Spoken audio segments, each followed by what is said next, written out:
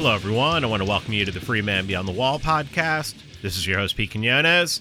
I invited Scott Horton to return to the show. Scott is the managing director at the Libertarian Institute, host of Anti-War Radio at Pacifica 90.7 FM KPFK in Los Angeles. He is the host of The Scott Horton Show, over 5,000 interviews, and he is the editorial director at antiwar.com. I asked Scott to come on today to answer questions about U.S.-China tensions. Is there a chance of a hot war or at least a very hot Cold War? He also answered questions about reports that Russia is putting bounties on the head of American soldiers in Afghanistan. And then we finished up talking about whether the United States' forays into the Middle East have anything to do with the color of the people's skins. Scott answers that question and uses it as a jumping off point to bring it back to the United States and the police problem we have here. It's going to be a little different than you might think. So without any further delay, here is Scott Horton. Scott, what's going on, man? How you doing? I'm doing good, man. How are you? Doing good. I wanted to have you on to ask you some questions about some of the foreign policy stuff that people just seem to be overlooking because of everything else in the news that we've been inundated with. So I am going to start off with China-U.S. tensions. I got a message from Tommy Salmons, who his podcast is hosted on the Libertarian Institute. And he was asking me about this. A couple people have been asking me about this. What do you see as the probability that this could turn into something hot? What, India and China, you mean? No, I'm talking about U.S. and China. Oh. Geez, I would say very low. I mean, look, we have a tremendous interest in not fighting them.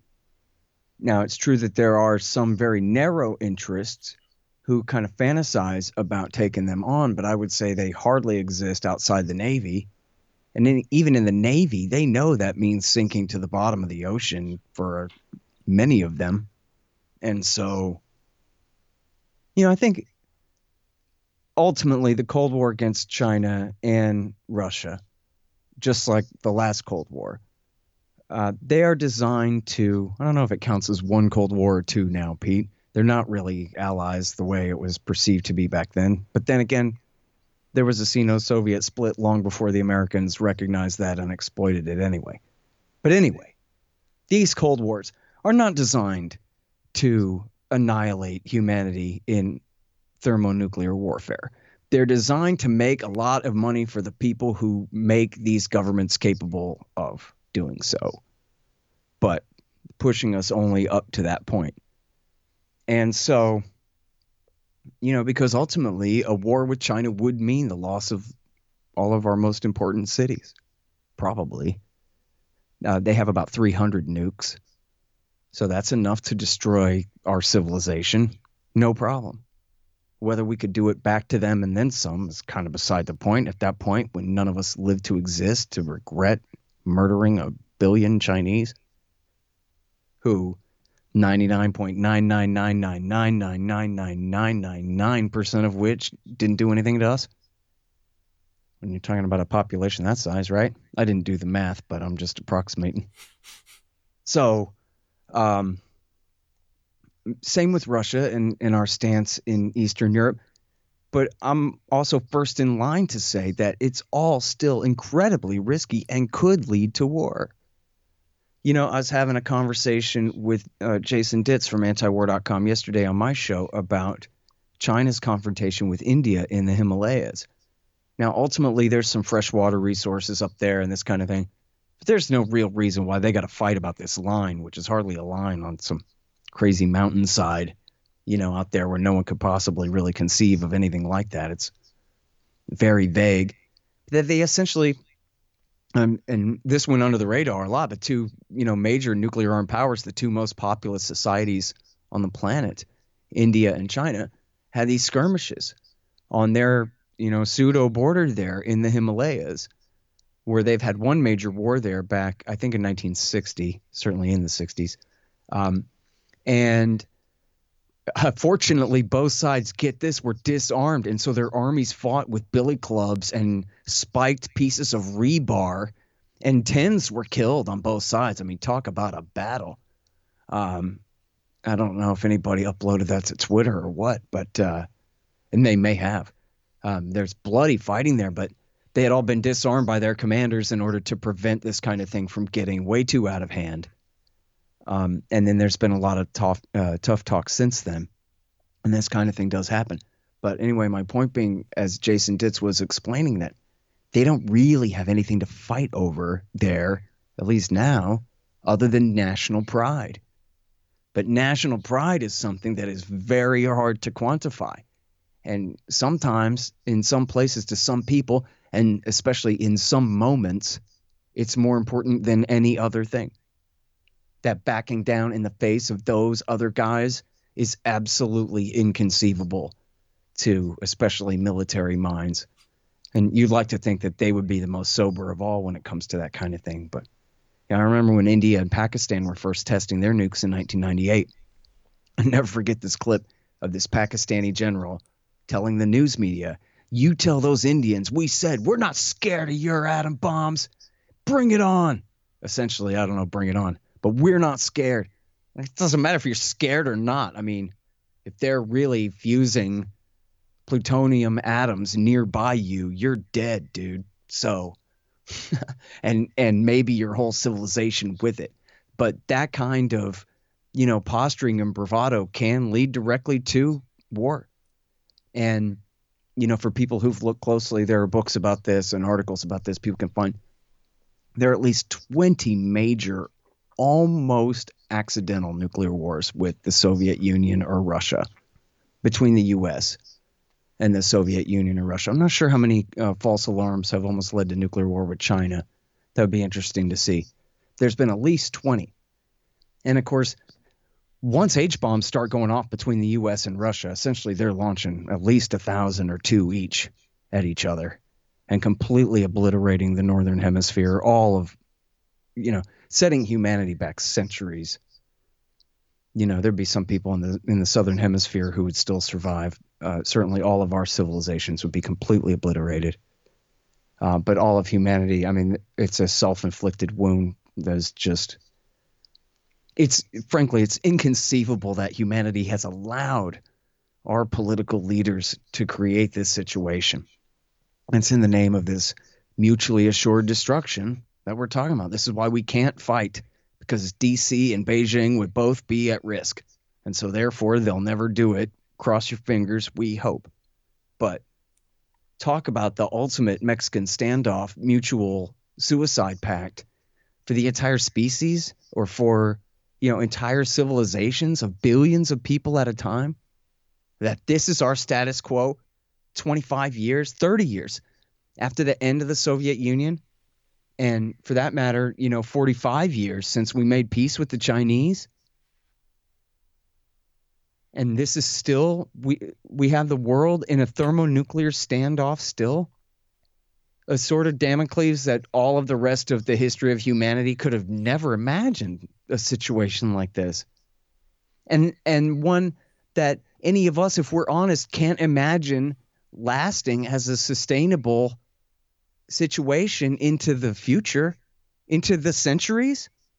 We're going to have nation states armed to the teeth with thermonukes from now on, and that's going to keep the peace from now on.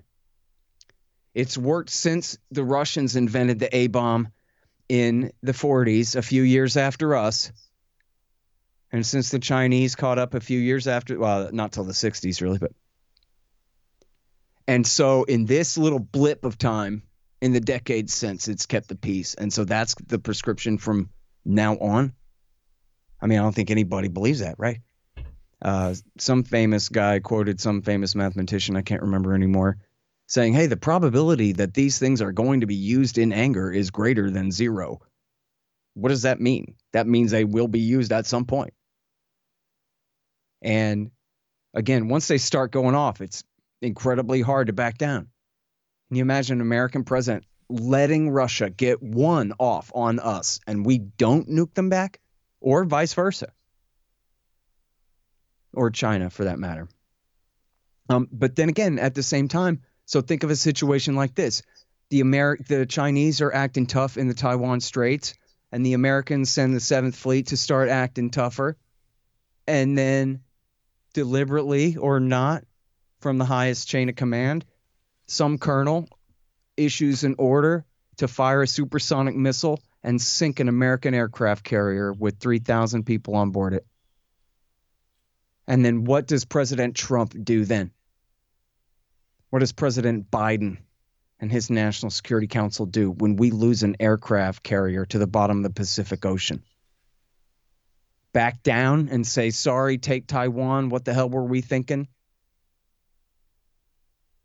At that point, it's too late for that. They're going to act crazy. They're going to do something wrong. So it's, there's no reason we have to fight them, if that's the question. But is it the kind of thing that our government could blunder into? Yeah. I mean, look, our empire's falling apart, and they're projecting all of, just like they did, on the Russians with the election here. They're projecting all of their loss of power onto avarice by the Chinese, that they are here to take over and run the world empire in some nefarious Beijing-centered new world order to replace ours. And yet, that's not true. I mean, we're talking about China. This is a civilization where they consolidated their empire, 3,000 years ago or something, and have not taken over the world since then, when they could have. I mean, they've only really been in the position of weakness against the rest of the world for the last century or so.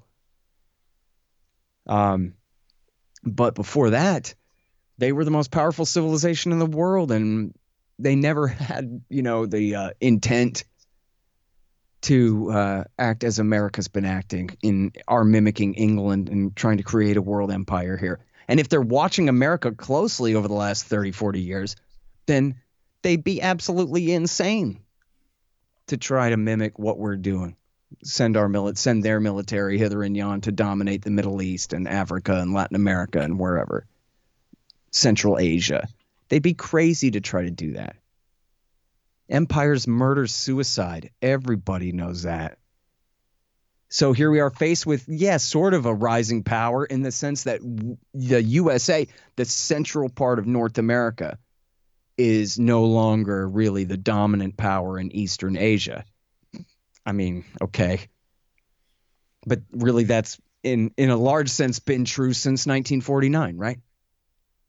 Since Chiang Kai-shek fled to Taiwan back then. So, but in terms of what does America have to lose? If China builds a highway to Lisbon, Portugal, and most of humanity then trades up and down that highway, how does that cost the North Americans? What do we suffer from that? There's no reason to think that we do at all. I mean, if you're a right-wing nationalist or some kind of left-wing socialist or something, then, I don't know what your economics tell you about that. To me, that just means more wealth for all of humanity to share in kind, in a free market, as free as can be. So, I think it's a fake threat. But I think if you ask, everybody at AEI and Brookings and the Council on Foreign Relations and the Washington Institute for Near East Policy and whoever, that, they're all looking at the challenge of China and how are we to contain their rising power, which is, again, a great excuse for the militarists, for the Navy and the Air Force to build up their departments, for the weapon salesmen, the shipbuilders and the long-range bombers and the fighter bomber big ticket item manufacturers for all them to get on board for that. And I don't know. And it's exciting too, right? It's a new enemy to be afraid of and figure out how to defeat and all that kind of thing. So it's got that sort of viewer participation kind of an angle on it too. The yellow peril. Come on, everybody. Let's all be concerned together. Well, my thinking on it was to get into a hot war with China, or even like a super intense Cold War. I would assume that MSNBC and CNN and the New York Times would have to be 100% behind it, just like Iraq War II, Or do you think that 17, 18 years later that we're in a different, things Oh would be no, I different? agree with that. I mean, look, it's Barack Obama and Hillary Clinton were the authors of the pivot to Asia. There's nothing more acceptable to the, centrist liberal style media than that, the corporate media than that. I mean, they don't want what Trump wants, which I don't know if he even wants this, but he talks about, severing all trade and this kind of thing, completely divorcing the interdependence of our economies in a way that certainly the establishment does not want that. But whatever economic interests flow around in the circles and the revolving doors and the iron triangles of the think tanks, the big media, and the military industrial complex firms, I mean, they're all essentially in on this consensus together that whatever they can waste, they want to. Whatever they can spend and whatever project they can support in terms of foreign policy, politics stops at the water's edge. We all agree. More bombers, more fighter bombers, more ships. If they don't work, I mean, you look at the literal combat ship where it's like the F-35 of the sea. It's completely useless. It's completely useless. And they've admitted over and over again, oh, yeah, no, I mean, like if there was a war or battle or something, we couldn't use it then. This kind of thing. Yeah, we can use it for PR stunts and things like that to impress congressmen. But yeah, no, as far as serving, an actual purpose, yeah, no, we don't have any, quote unquote purposes for it. But at a cost of hundreds of billions of dollars to develop this thing and to deploy it. It's a complete joke. So forgot how I got off on this tangent. I was just asking. Oh, the if, media. the Yes, media. it would be acceptable. It would be acceptable for the consensus to support Cold War with China, as long as it doesn't mean the complete breaking off of, other corporate trade at the same time. They want to have their cake and eat it too. All right, let me move on to Afghanistan. I'm pretty sure that you saw the reports, quote unquote, reports that Russia is putting bounties on U.S. soldiers' heads in Afghanistan, and they've actually paid out a couple already. Well, the New York Times version and the Wall Street Journal version, both of whom, have reporters I respect on their bylines, Charlie Savage at the New York Times and Warren Strobel at the Wall Street Journal. But both of them simply report that an intelligence report said that. That's all they claim. They don't develop the story at all. They don't have other confirming sources saying, yeah, here's how we know it's true. In fact, in the New York Times piece, everything is phrased that essentially, brackets, if this was true, as they put it over and over again, that would show X, Y, and Z. And they use the phrase would over and over again. In other words, conceding that they don't actually know that this is true at all. They're just, it'd be like if I report to you just some hearsay. David said something about Sally. And then you're supposed to say, well, you don't know that what he said about her is true or not.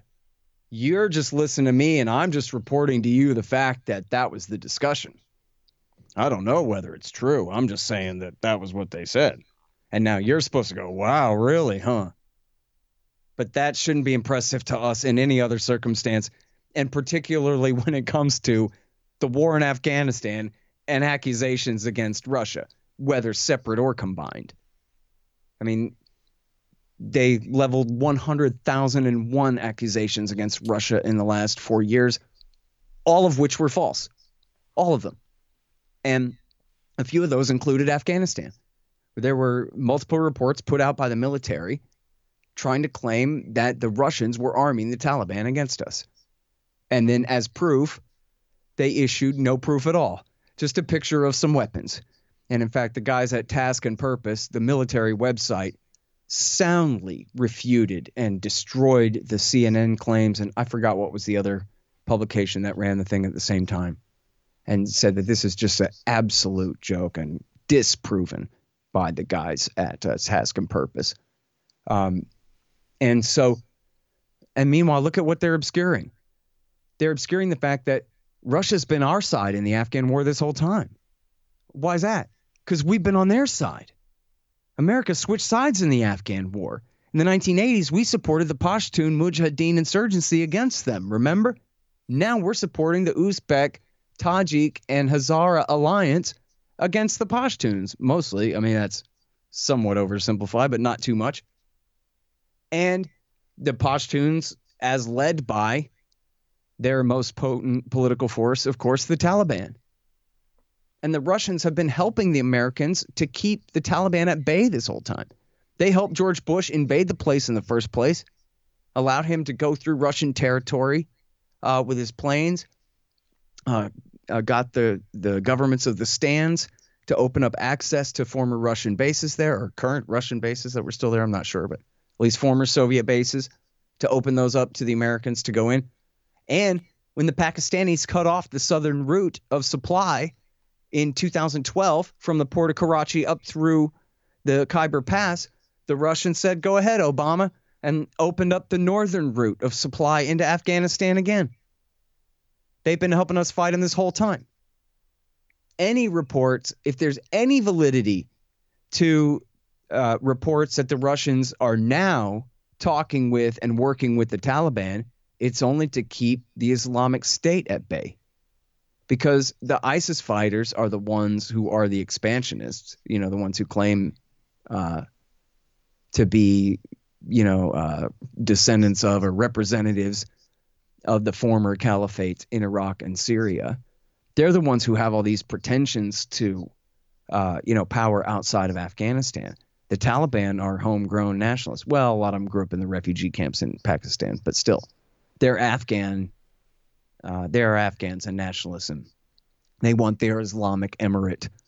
None of this, Zawahiriite world revolution crap.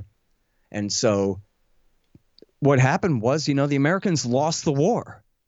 And if you want to fight ISIS, you know what? You can ask the Americans about this. They'll tell you. If you want to fight ISIS in Afghanistan now, it's not the Green Berets. It's the Taliban who are the best bet. If they were smart, what they would do, well, I don't know if this is really smart. I say just cut and run. I said that all along. I still say that. I wrote a book about it. Get the hell out. But at least what they could do from their own perspective, all other things being equal, is, and this is what they didn't even try to do during the surge under Obama, which is to ally with the Taliban. That was the so-called surge awakening in Iraq, was to take the enemy insurgency and say, no, actually, you know what? We love you guys. You're fine. Here's money and guns. Let's just target the last few Arabs we can scapegoat around here. Or say some Pakistani refugees calling themselves ISIS now. Some former Pakistani Taliban on this side of the line. We'll ally with them against those bad guys and call that a win and go. But that's all the Russians are doing. The Russians are essentially, just like in 1989, they're recognizing that the Pashtun insurgency has won. And in fact, ironically, even though they're the Americans' enemy there this whole time, it's the American-financed Afghan Mujahideen insurgency against the American occupation, just as it was against the Russian one, because of, as I show in the book, all the tax money that the Americans have paid to the Taliban, hundreds of millions of dollars a year, to allow the American to provide protection, to provide security, literally to provide security, but also in the larger sense, overall quote unquote protection for American convoys of supplies and of troops to their bases so that we'll be allowed to fight them. Money that then they spend on all our best weapons that we give the Afghan military, that the Afghan military sells to them on the black market, that they turn around and use against our guys and theirs.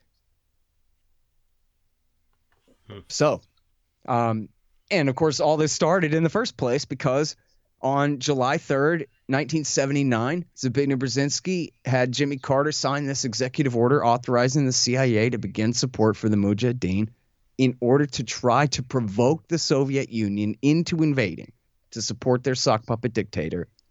And then a policy, of course, continued through Reagan, which ultimately did, which first of all, did help to lure them into invasion in the first place and then help bog them down in a losing war. That did help to break the back of the Soviet Empire. at the end of the 1980s. And then, you know, what's funny about this too, one more thing, is James Jeffries, who is Donald Trump's guy on Syria, is saying, haha, you know what we're doing to the Russians in Syria is we're bogging them down and we're bleeding them to bankruptcy. We're creating, his words were, where he wrote this, I think, or I guess said it in a speech. We're creating a quagmire for Russia. Well, what's that? That's the policy of what we did to the Soviet Union in Afghanistan in the 1980s. But that's the policy of what Osama bin Laden did to us in the 2000s and the 2010s. And, dude, up to and continuing to the present day, where we still have approximately 10,000 American combat forces in Afghanistan, where this is exactly the same strategy that we are doing to ourselves, that our government is doing to our country, at the same time that they're bragging about how smart they are, that they're doing it to the Russians again. And which means what? Means, by the way, in Syria, helping to, encourage, I guess, the Turks to continue to provide protection for the al-Qaeda terrorists in the Idlib province, to keep the Syrian government dependent on Russia, which is costly for Russia.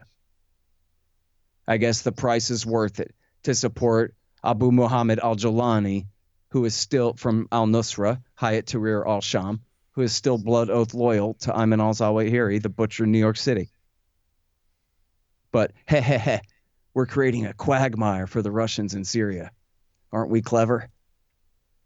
So now you want to talk about some hearsay about an intelligence report with no details at all even described to the reporters at the New York Times or the Wall Street Journal, with no clear linkage whatsoever to the death of any American, whether Green Beret or Marine, there fighting.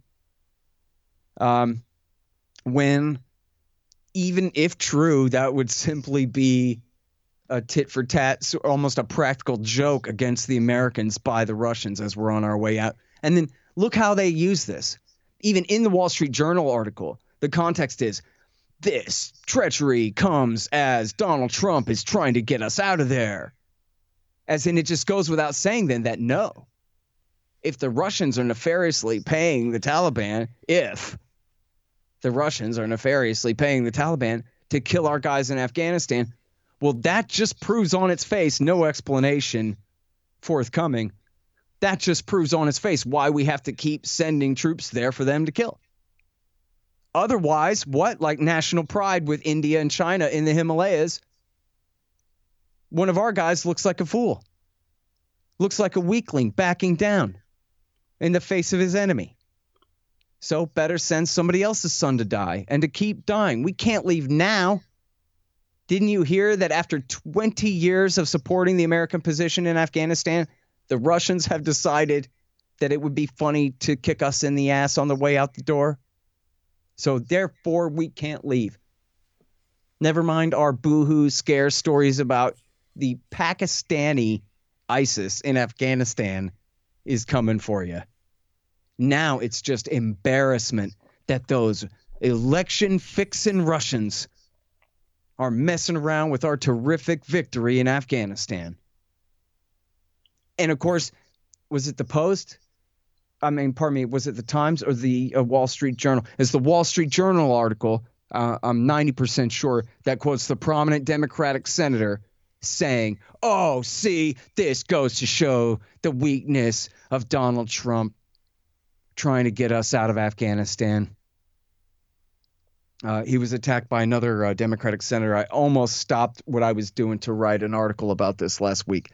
I'm sorry, I'm spacing on the name right now, but just last week, there was a Democratic senator. And of course, what else are they going to say, Pete? What else can they say? Except that Trump's planned withdrawal from Afghanistan, which is supposed to, be finished by a year from now, that is hasty and precipitous. What else can they say, Pete, It's precipitous. Donald Trump's precipitous withdrawal in the year 2021. His precipitous withdrawal from Afghanistan is going to lead to, problems there. Say the Democrats attacking Donald Trump from the right, and not in the Scott Horton rule way, but in, the bad kind. And, who's protesting about that? If you enjoy the show and you feel like you're benefiting from it, please support me on Patreon. It's patreon.com/ManceRaider. I just added a $2 level, which allows you to get early episodes.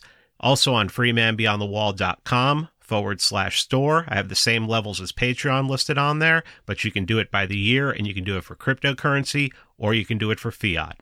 Thank you very much. Staying in that region of the world, I had written down a couple notes. Just a question I wanted to ask you.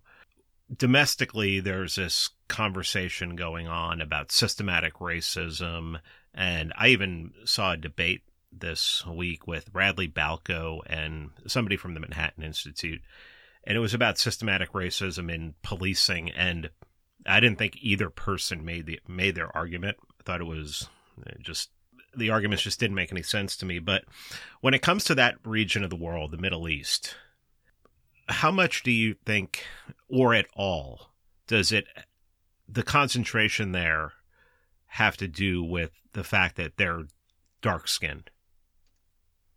The concentration there? I'm not sure exactly what you mean. I mean, the wars. I mean, just as soon as the Cold War ends, they just concentrate right on the Middle East and start going after Middle Eastern countries. Iraq, Iran, Afghanistan, and all the Muslim countries. These people are darker than... Sure. Yeah. Well, listen, I think it has a lot to do with it, man. I think very little of it is overt at all. I mean, it's not like anyone said, let's exterminate the Arab race or any kind of thing like that, right? It's just that who cares about them if they're that far away? And frankly, I went to a government school in a mostly Democratic town. You know what I mean? It's not like I grew up in an extremely right-wing society in Central Texas. I really did not. And yet, I guess that's the point. There's not a yet. It's, as I was raised, not explicitly by my family or anything, but just, overall in the society, it's just a totally homo thing to care if your government kills a foreigner in a foreign land. Like, that is the kind of thing that only some really weirdo dope smoking hippie would care about. But that for the rest of society, it just sort of goes without saying that we're the ones who have, self-evident natural right to life, liberty, and property because we're Americans. But if our government kills somebody somewhere else, it doesn't really matter what color they are, man. If they're Germans, we'll call them Huns. Which is essentially German for the N-word. It makes it easier. The darker they are, I guess, it makes it easier for Americans to not care. And I do think that plays into it a lot, frankly, that, as George Carlin said, and I'm not really ripping this off because this occurred to me before I heard him say it, but it's certainly true. If they wear funny hats, then essentially that's a marker of how different their civilization is from ours. If they wear totally unfamiliar hats from the kind of hats that we wear, then it's okay to carpet bomb their whole city. Ninth grade, when they launched Iraq War I, my friend Travis, I'm calling you out, Travis, and I knew him since preschool. I sure hope he's doing well out there still. He had a shirt that said, "Nuke Iraq till they glow," in bright green letters. Day glow green letters. And I agreed. I thought that was the funniest thing in the world. And I remember clapping and laughing and thinking that was awesome. And can you imagine how big of an explosion that would be to see on TV? Because what? Because I'm a red-blooded American male, period. Not because I was raised to be a right-wing kook. I was just a public school kid, man. That was it. That was my thinking. That was what we all thought. The one science teacher from another grade or whatever who went to the war because he was in the National Guard, well, he was a big hero and everybody loved him. There's no question whether that was the right thing to do for him to go be in the war. Nobody Nobody cared that Iraqi human beings were being bombed there. And if you did, it was because you're some kind of hippie who just, you know, you're a self-selected outsider of the society. It doesn't matter what you think anyway. In fact, in my school, and I won't say her name and call her out, but she's still a friend of mine, ninth grade, there was only one anti-war person that I can think of that I knew of in the whole thing. And she was essentially a silly hippie girl in a flower sundress singing All We Are Saying Is Give Peace a Chance, which doesn't mean anything or move anyone or impress anyone. Of course, we already gave peace a chance, and that's why we got to go fight Hitler now. Whatever. That's not even considered to be dismissed. And so it's, yeah, it's nationalism, but, yes, racism is all like tied in with that too. That, the browner they are, the less it matters. The less easy it is for the white American majority to identify with them and see them as anything like us. I had a conversation with a friend recently about the Palestinians and how, I'm sure probably this would piss people off, but I've said this for a long time, that the Palestinians need not just Western style clothes, which they already wear Western style clothes to a great degree, not entirely, but to a great degree. I guess the women, would more often be in traditional Middle Eastern dress. But they need brand names on their shirts, man. They need NASCAR and they need DC shoes and they need, we look just like people in your neighborhood written on their fucking clothes. And then I've said this numerous times, because Americans hardly ever get to see a Palestinian at all. If you do, it's in a movie where they're portrayed as aliens from the dark side of Mars or something, and when you do see them, we need to humanize them, i.e. Americanize them as much as possible for the TV eye. Sorry, it sucks, but that's reality.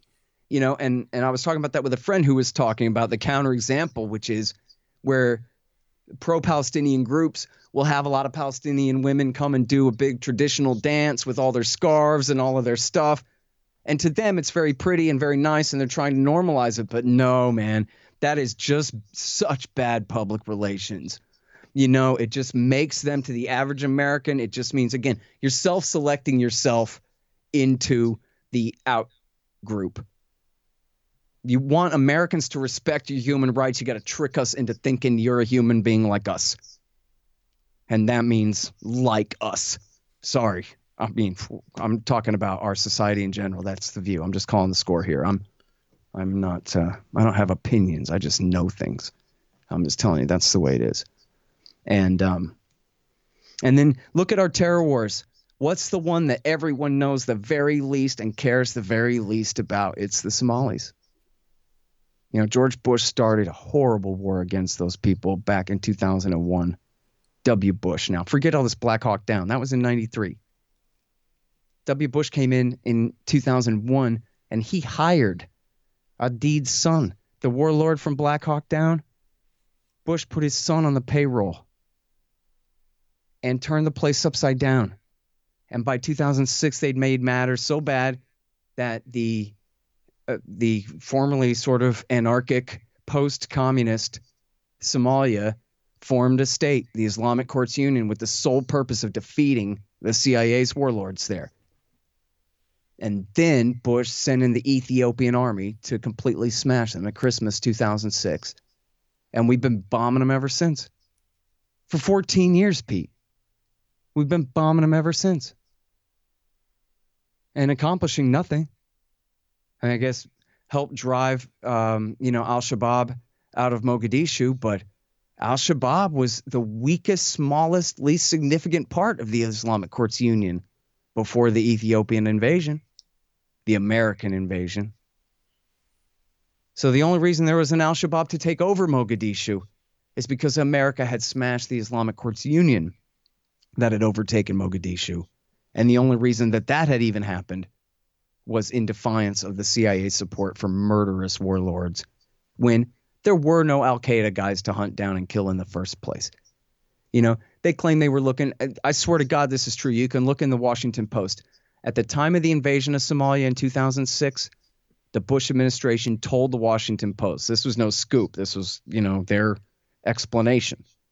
Well, there are 3 men that the FBI wants for questioning who are suspects, criminal suspects, presumed not guilty in the USS Cole bombing. And we want to find them and question them. And so that's why we're doing this war. And so in the name of hunting down and finding 3 men, they launched the war. And hundreds of thousands of people have died since. And part of it is because of the massive famine of 2010 through 12. And then there was another one, 2017 through 19 or so. I don't know. And now they got the locusts are coming for 2020. I don't know what it's going to be after the current locust crisis. But back in 2010 through 11 into 12, there was a massive drought, and it hit Kenya and Ethiopia too. But it was the Somalis who starved to death, and that was because of the American war there. Because the farmers have been unable to plant their crops, or the ones that were unable to harvest them, or if they were, they had no transportation to get them to a market that wasn't open to customers who did not exist. And the entire distribution, the entire capitalist structure of food distribution in the country was, smashed, driven into chaos by the war. And so the Somalis just laid down and died on the side of the road by the hundreds of thousands. It was 250,000 people, Pete, by 2012 had died. And yes, okay, again, that was the sun, but the drought did not lead to famine. Did not lead to famine in Kenya or Ethiopia. It was hard times. There was not famine. The famine was caused by the war more than the sun. And that's America's fault. And the Americans don't give a damn. And you want to call that structural racism? I would buy that. Isn't it? I don't know exactly how you quantify that. I don't think you can find a TV news producer saying, no, we don't care about that because those people are black. It's just that they don't care about that because those people are black. And frankly, again, it's the American empire that's doing the killing. And that is fine. Even under Donald Trump, that's fine. In fact, again, the narrative about Donald Trump is, oh my God, he wants to get us out of some of these wars. The Washington Post ran a story about Donald Trump saying to General Mattis when he was Secretary of Defense, I want out of Somalia. Why are we even in Somalia? What do I care who's killing who in Somalia, says Donald Trump. And James Mattis told him, you have no choice. That's in the Washington Post. Now, I'm not saying that's true, but that was James Mattis's people told that to the Post, clearly. So I says to the president, I says, you have no choice. And so it goes on. And you know what, for that matter, I think that, look, part of the problem with all these terminologies is that they're terminologies. But let's talk about structural racism in police. I don't know what Balco and the other guy said in their big debate. Institutional. They were using the term institutional racism. Okay. Yeah. So, look, everybody try hard to be grown up and just put your emotions aside. And instead of presuming the worst about what everyone else means when they say things, try to take it at face value that at least they think they're being honest and talking about what it is that they're talking about. It's just, we're at this point where everyone is so deconstructionist about everyone else that we just can't get anywhere at all. Fine. Every word out of everyone's mouth always at all times is a lie. Well, how are we ever supposed to discuss anything at all? Right? You got to take at least some things at face value, not in terms of the facts, but just in terms of that people mean what they say. Or, if they say what this term means to me is this, you don't have to agree with that, but you could just understand that they mean it, and that doesn't mean that they are an X just because they understand something differently than you. Like for me, I think structural racism, or I'm sorry, what did you call it again? Institutional. Institutional racism. I mean, that could mean, and I think it does mean to me, that even if all the cops were black, it would still be just as bad, right? It means that it means, it could be interpreted by some, that terminology could indicate that actually the hearts of the cops involved are nearly irrelevant, right? Like there are some of them who just hate black people. There are. Nobody's going to lie about that. Everybody, of course, knows that's true. We saw, you and I talked about this the other day. This news story, these guys got caught on their shirt cams talking about how they can't wait till the Civil War starts so they can just start murdering innocent black people. And that was cops got caught and fired for talking like that. So yes, that's true. But is that the root of the problem? I think not. I think I agree. It's structural, institutional racism. But what does that really mean? It means that black people, disproportionate to their numbers and disproportionate to their rates of actual crime commission, are persecuted by state power. Now, why in the world would anyone think that that's not true when that's always been true? When did that stop being true? I mean, much progress has been made if you want to go back through the history of how things have been. But, look at the prison state, where American corporations contract for prisoners. First of all, where American corporations own the prisons and the prison guard companies, and then contract the prisoners out for what, $0.25 a day to American corporations for their labor, because they found the loophole in the 13th Amendment that says that you can't just make prisoners, plant and hoe their own vegetables, or make license plates, which is a specifically, state-oriented product. But now you can essentially enslave them. I mean, where's the essentially even fit in that? And that does mean, yes, out of proportion to their numbers, blacks are being forced in prison to produce like this. We have in this society something that's called the school to prison pipeline.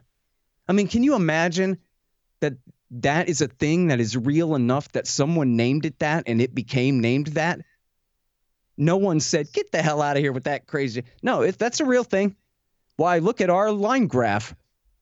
And this is how we take kids in school, in government school. We call the cops on them. We get them put in juvie. Now they're in the system. Now they're in court.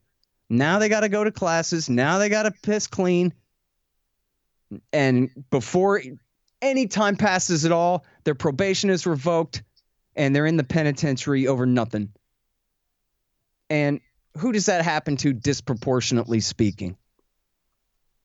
Right. It's black people. Now, you might say that, no, you know what? All cops have been totally brainwashed by their own government schools into being completely colorblind. And none of them hate black people at all. And none of these laws particularly target black people in any specific way. And yet, okay, fine. Just reduce the whole thing then to income. And the fact is, for whatever reasons you want to fight about, I don't care. Call it structural racism itself, or, call it whatever, problems about black culture that you want to criticize or whatever. I don't care. But for whatever reason, black people in America overall, generally speaking, the median and the mean and the whatever kind of numbers, make less money, own less property. And quite importantly, I think, Pete, have less juice in the system. Remember, I don't know what they call it in my town or your town, honestly, but I think everybody remembers in that TV show, The Wire, where this is the currency inside government bureaucracy, is juice. Who owes who a favor? Who can get away with a thing? Who knows a guy whose lawyer can hook you up because he golfs with the judge? I mean, tell me you haven't grown up your entire life since you were a small boy hearing narratives of somebody got lucky or unlucky because their lawyer knew or didn't know the judge in a personal way. right? We all know that that's how this. I've not, man. I swear to God, I probably heard that the first time when I was 4 years old or something. That's the way the system works. Does your lawyer golf with the judge or doesn't he? Now, if you're poor and black, the answer is doesn't he? Okay, so in that sense, it can all be colorblind and yet still structural, institutional racism built into the system itself. And because, look, a cop's job is making cases. A cop's job is cracking skulls. A cop's job is fulfilling quotas. And so they're going to do that in the kind of places where they get the least resistance, politically speaking. I mean, in terms of in your town, if there's a violent SWAT raid, and you know what? There are counterexamples to this, like Duncan Lemp, of course. But overall, a SWAT raid in Southwest Atlanta is going to get a lot less TV coverage than one on whichever side where the rich white people live. I don't know. I just listen to the Goody Mob, so I know they're from Southwest. But anyway. Buckhead, man. You never heard him name drop Buckhead? No, I don't know. But listen, man, the point is that white people ought to be able to understand why black people think that this whole thing is racist, that it's rigged against them, and that it's in a spirit of racism. And again, just like we talked about with the wars, it's the indifference, right? It's not like white Americans, by and large, are lusting after the blood of dead Iraqis. It's just that they don't give a damn. And it's not like they're all sitting there vicariously cheering their SWAT team heroes for doing a night raid on a poor black guy over some BS warrant because he got his probation revoked because he got caught with a joint when he was on probation for getting caught with a joint in the first place or something. You know, it's not that they love that. It's just that they don't even know about it. They're not concerned with that. TV doesn't confront them with that. And they don't care. It's on the other side of town. And mostly they don't even know that it's happening. And they haven't been bothered to say that this is my priority, is fighting for people who don't look like me, who live in a different neighborhood than me, who are going through different problems than I'm going through, but deserve my support, you know? And so, and in fact, I'll go ahead and say too that I think that the slogan Black Lives Matter is a huge mistake. And maybe they would be so mad at me for saying that or something. I don't know. But the reality is black people are 13% of the population of the country. And so that means that if they want real change to what they are calling systemic institutional racism, that they need huge numbers of Americans on their side. And shaming all white people that you're all fragile racists and you know, presuming sin in people's hearts where they're without evidence, and saying that only by somehow redeeming themselves from their racism will police abuse disappear, first of all, is just the long way around to solving the problem of police abuse. But second of all, you know, seems like it might be kind of counterproductive. Telling all the people who you would want on your side that, one, this isn't your problem. It's not like white people are being killed by cops when, yes, they are. The problem is unaccountable violent cops overall that hurts everyone of all races. And by cops of all races, by the way, too. Right? But it's saying, first of all, this isn't your problem. And second of all, actually, it is your problem. It's your fault. Even though you're not a cop, you're just some guy. And you didn't do anything. But until you stop being so sinful in your heart, which I don't know you, and I don't know what's in your heart whatsoever, the cops will never stop beating me over the head. It just seems to me like a crazy way to frame the argument. And then look at the way it's played out over the last 6 weeks, right? Is you have these massive protests for Black Lives Matter, but all the attention gets diffused away from what the real title of the movement should be called. And the point, the bottom line, accountability for killer cops. That's what's going on here. And instead now, not just pulling down Confederate statues, but pulling down U.S. Grant. Well, I don't know. Let's just have a big black bloc circle jerk and let's just, what are we even doing? What are we trying to do? We want the judges and the prosecutors to know that they have to see these cases through. And we are not going to tolerate impunity and immunity for killer police, no matter who they kill, ever. Right? And instead, and look, again, white people, including me, should be understanding of black people's point of view that, if they're still big racist, or not even necessarily racist, whatever you characterize them as, if there's still Confederate war statues in your town, you might take that as a real big signal that you're supposed to stay in your place. And that the fact that your ancestors have been here for 400 years, notwithstanding that this country still doesn't belong to you. And you might think that, that is actually a high priority of mine, so screw you. I understand that. But I would also say, at least while you're doing that, try to keep your eye on the ball and focus on, what really matters here the most, which is cops have, virtual immunity, criminally speaking, de facto licenses to kill. All they have to do is shrug something about a waistband or a furtive movement, and they can walk out of any courtroom in this land in terms of criminal charges or any grand jury before it even gets to anything serious. And the qualified immunity from all civil suits against their behavior. And that stuff has to go immediately. And of course, the night raids, we call them no-knock SWAT team raids. I think it's time to adopt the jargon of the Afghan and Iraq wars. Mike Flynn's Joint Special Operations Command. Mike Flynn and Stanley McChrystal led JSOC to kick in these people's doors in the middle of the night. They call them night raids. Iraq and Afghan war-style night raids that the police forces and sheriff's departments all across this land inflict, yes, again, mostly on poor people, mostly on black people, but on everybody too, that are just absolutely intolerable. How did the American people allow for a minute, even at the height of crime fears of the early 90s, allow SWAT teams that supposedly were developed for hostage situations at bank robberies and such to come barreling in American citizens' doors in the middle of the night? Which is exactly, you're even older than me, so I bet you remember this too.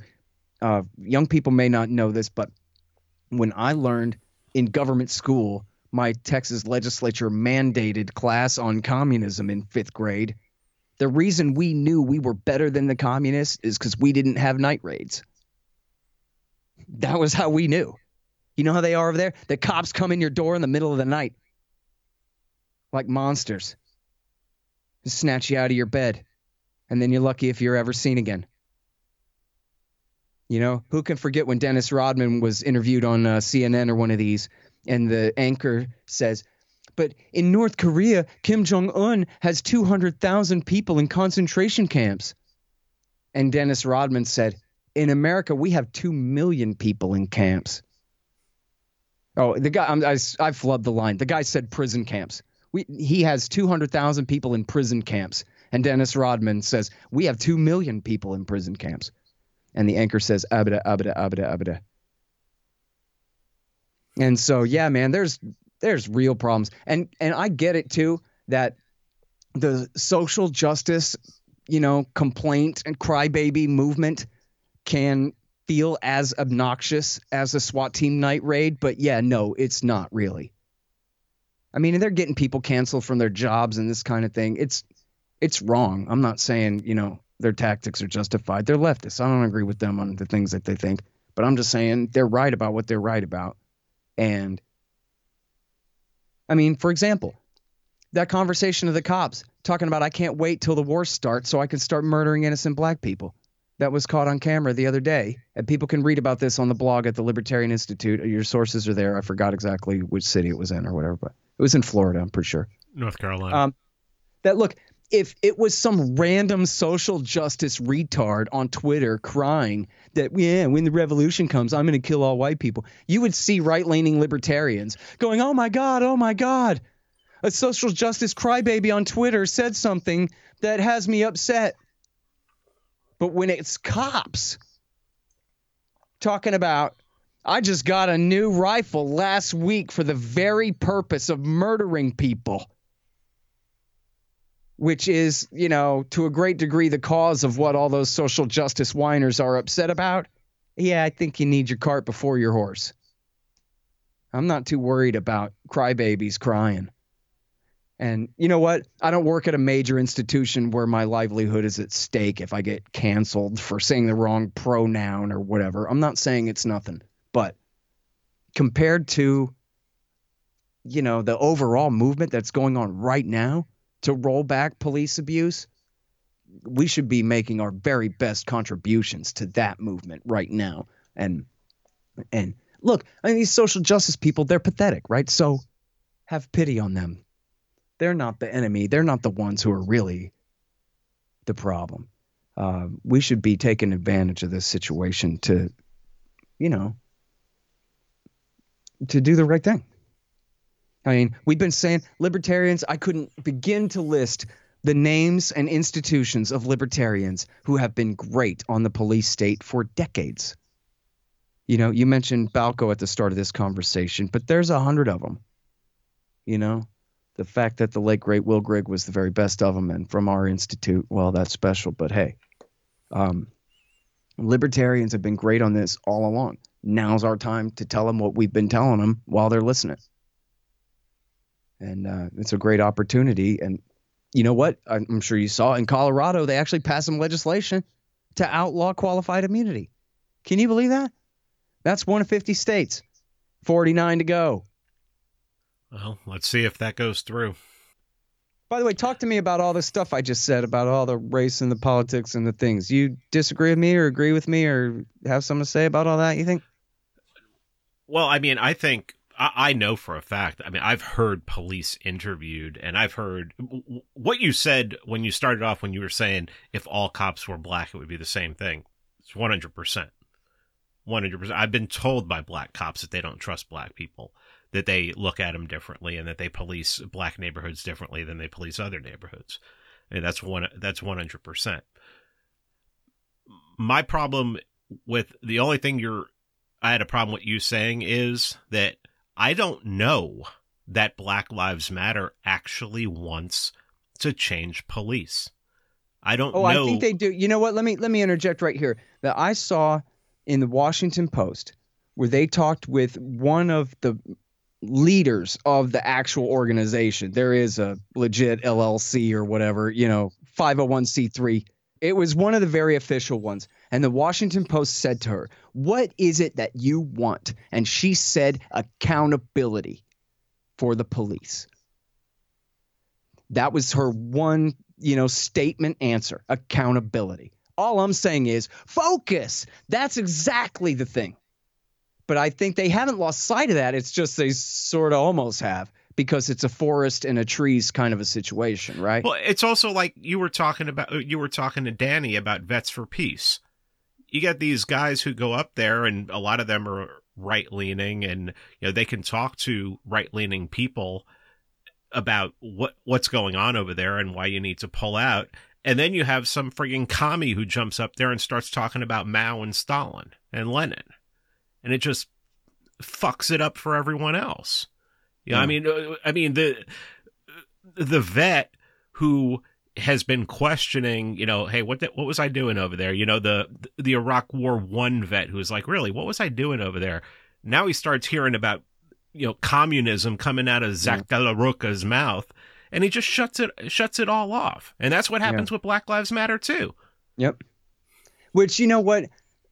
The funny thing about that, and I absolutely agree with that, is that stuff never works on me ever. So how come that works on everybody else? How come everybody always has to sign up with some stupid team and believe all the other things that they believe and be so inflexible about stuff like this? Like, how come Kaepernick with his big stupid afro and his Mao tattoo or whatever, how come he can't be right anyway? Why can't we be on his side, even though obviously he gets it like, what, 1/3 at best? But you're saying he doesn't have a legitimate complaint? Why don't you listen to what he's saying? He's saying, I'm your quarterback, NFL football hero. And I'm not saying they did anything to me. I'm just saying, since I have such a prominent position in our society, would you guys please listen up to me for a second when I tell you that a lot of poor black people feel like they're being treated unfairly? And what, I'm just supposed to boo him and hate his guts because he would have a stupid agriculture policy? If it was up to him, which it's not? And then what did the right wing do? Again, with all this deconstructionism and the presumed dishonesty, which itself is mostly dishonest. How dare you slander our soldiers? Huh? You know what? It would have been brave for him to make an anti-war stand, which would not have necessarily been an anti-soldier stand at all, mind you. But he didn't say anything about soldiers or the war. He wasn't talking about the war. He was talking about the cops. And then what is the entire right who don't want to hear it? They can't defend the way the cops treat people. So they say, oh, man, you're insulting my flag. And the flag stands for some guy who died in a ditch in Korea. How dare you assault my tiny little snowflake emotions? And then that argument wins the day? This guy's saying, look, man, I'm your quarterback football hero, and I have something to say on behalf of other people who usually can never be heard. And society's overall answer to that is shut the F up, boy. The entire right wing, who will turn around in an instant and call these guys jackbooted cops if they come for your guns. Jackbooted thugs, I mean to say, which they are. Who are a totalitarian police state that, oh my God, I feel I may have lost faith in law enforcement over this COVID lockdown. Every right-winger in America said. But damn poor black people, if they've lost faith in law enforcement over the lockdown they've been under this whole time, that hasn't let up yet. And I am tied even with everyone who knows just how bad Maoist economics are. Okay? You can ask Bob Murphy. He'll tell you we're friends. Okay? But that doesn't mean that a Maoist is wrong about cops committing crimes, initiating aggressive force, hurting innocent people. And I think it's just shameful the way people react to stuff like that. And same thing on the other side, too. You don't like guns because right-wingers like guns?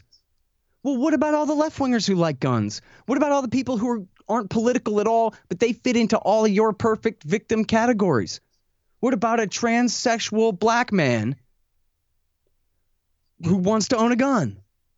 A transsexual black woman immigrant who wants a gun to protect himself from white supremacists? What about that? The issue isn't right-wingers like guns, therefore I don't think they should be allowed to anyone should be allowed to have them. The issue is, what about your own rights? Or someone else that you care about's right to defend their own life?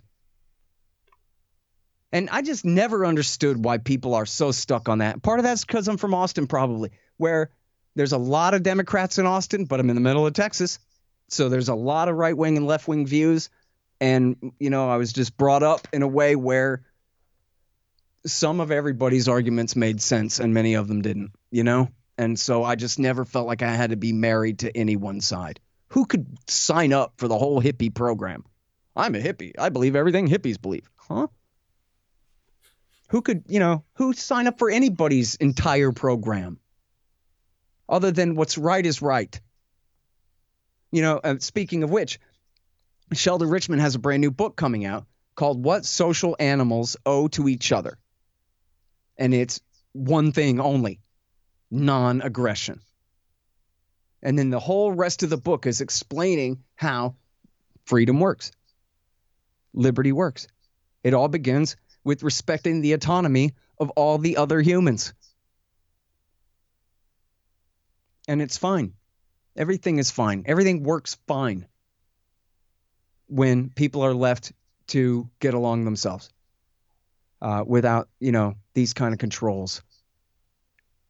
And, I don't know. Again, look at the way right now white people in general in other words, 200 million Americans or something, are being blamed for what the cops do. Again, I indicted them a bit for their overall indifference, but still, it's not quite fair. But that's a fight that the government has picked. Right. And then, of course, the cops and the government, led by the likes of George W. Bush, did you see this? Wrote an essay like this, hiding behind the overall population's racism for the abuses of the government that he created more than anyone else. It was the Bush administration that militarized the police, the W. Bush administration. And he writes this thing about, oh, whoa, when will white people's hearts ever get nice and make these problems go away? When it's the cops that he almost directly sent through these people's doors, who took their lives, who ruined their lives, who did this to all of us. What a great excuse for the government to hide behind. And all the cops, too. Oh, look at me. I'm a cop, and I'm taking a knee and raising a fist because I'm on your side, guys. Yeah, really, huh? I guess you're an anti-racist cop working in a systemically racist system. That's all. Well, I got to get out of here, so plug anything you want. All right. Well, a year ago today, Justin Raimondo died of the lung cancer. And so let that be a lesson to you cigarette smokers out there. If I can quit, you can quit. I smoked for 25 years, starting when I was 11. But I've been off cigarettes for 11 years now. No, not quite. But anyway, many. Forgot how many. 8 or 9. So it's possible. But anyway, he was one of our greats, a lifelong Rothbardian libertarian. Started out a Randian, but was a very influential Rothbardian libertarian and essentially co-founder of antiwar.com with Eric Garris, and antiwar.com's lead writer from about 96, 97 through last year. And he was the author of the book Reclaiming the American Right, which I think people will really like. And if you look at his column at antiwar.com/Justin, it'll forward you on there. I think everyone will agree with me, especially even in hindsight or back then or what, if you remember. He really was the most important writer in America in the George W. Bush years when it comes to issues of war and peace and overall what was going on in the society revolving around issues of war and peace then. And pretty damn good under Obama and into Trump too. But during the W. Bush years, his stuff was absolutely essential. And so then now my job is I'm kind of the default. I'm in his position as editorial director of antiwar.com. And I'm working on my book.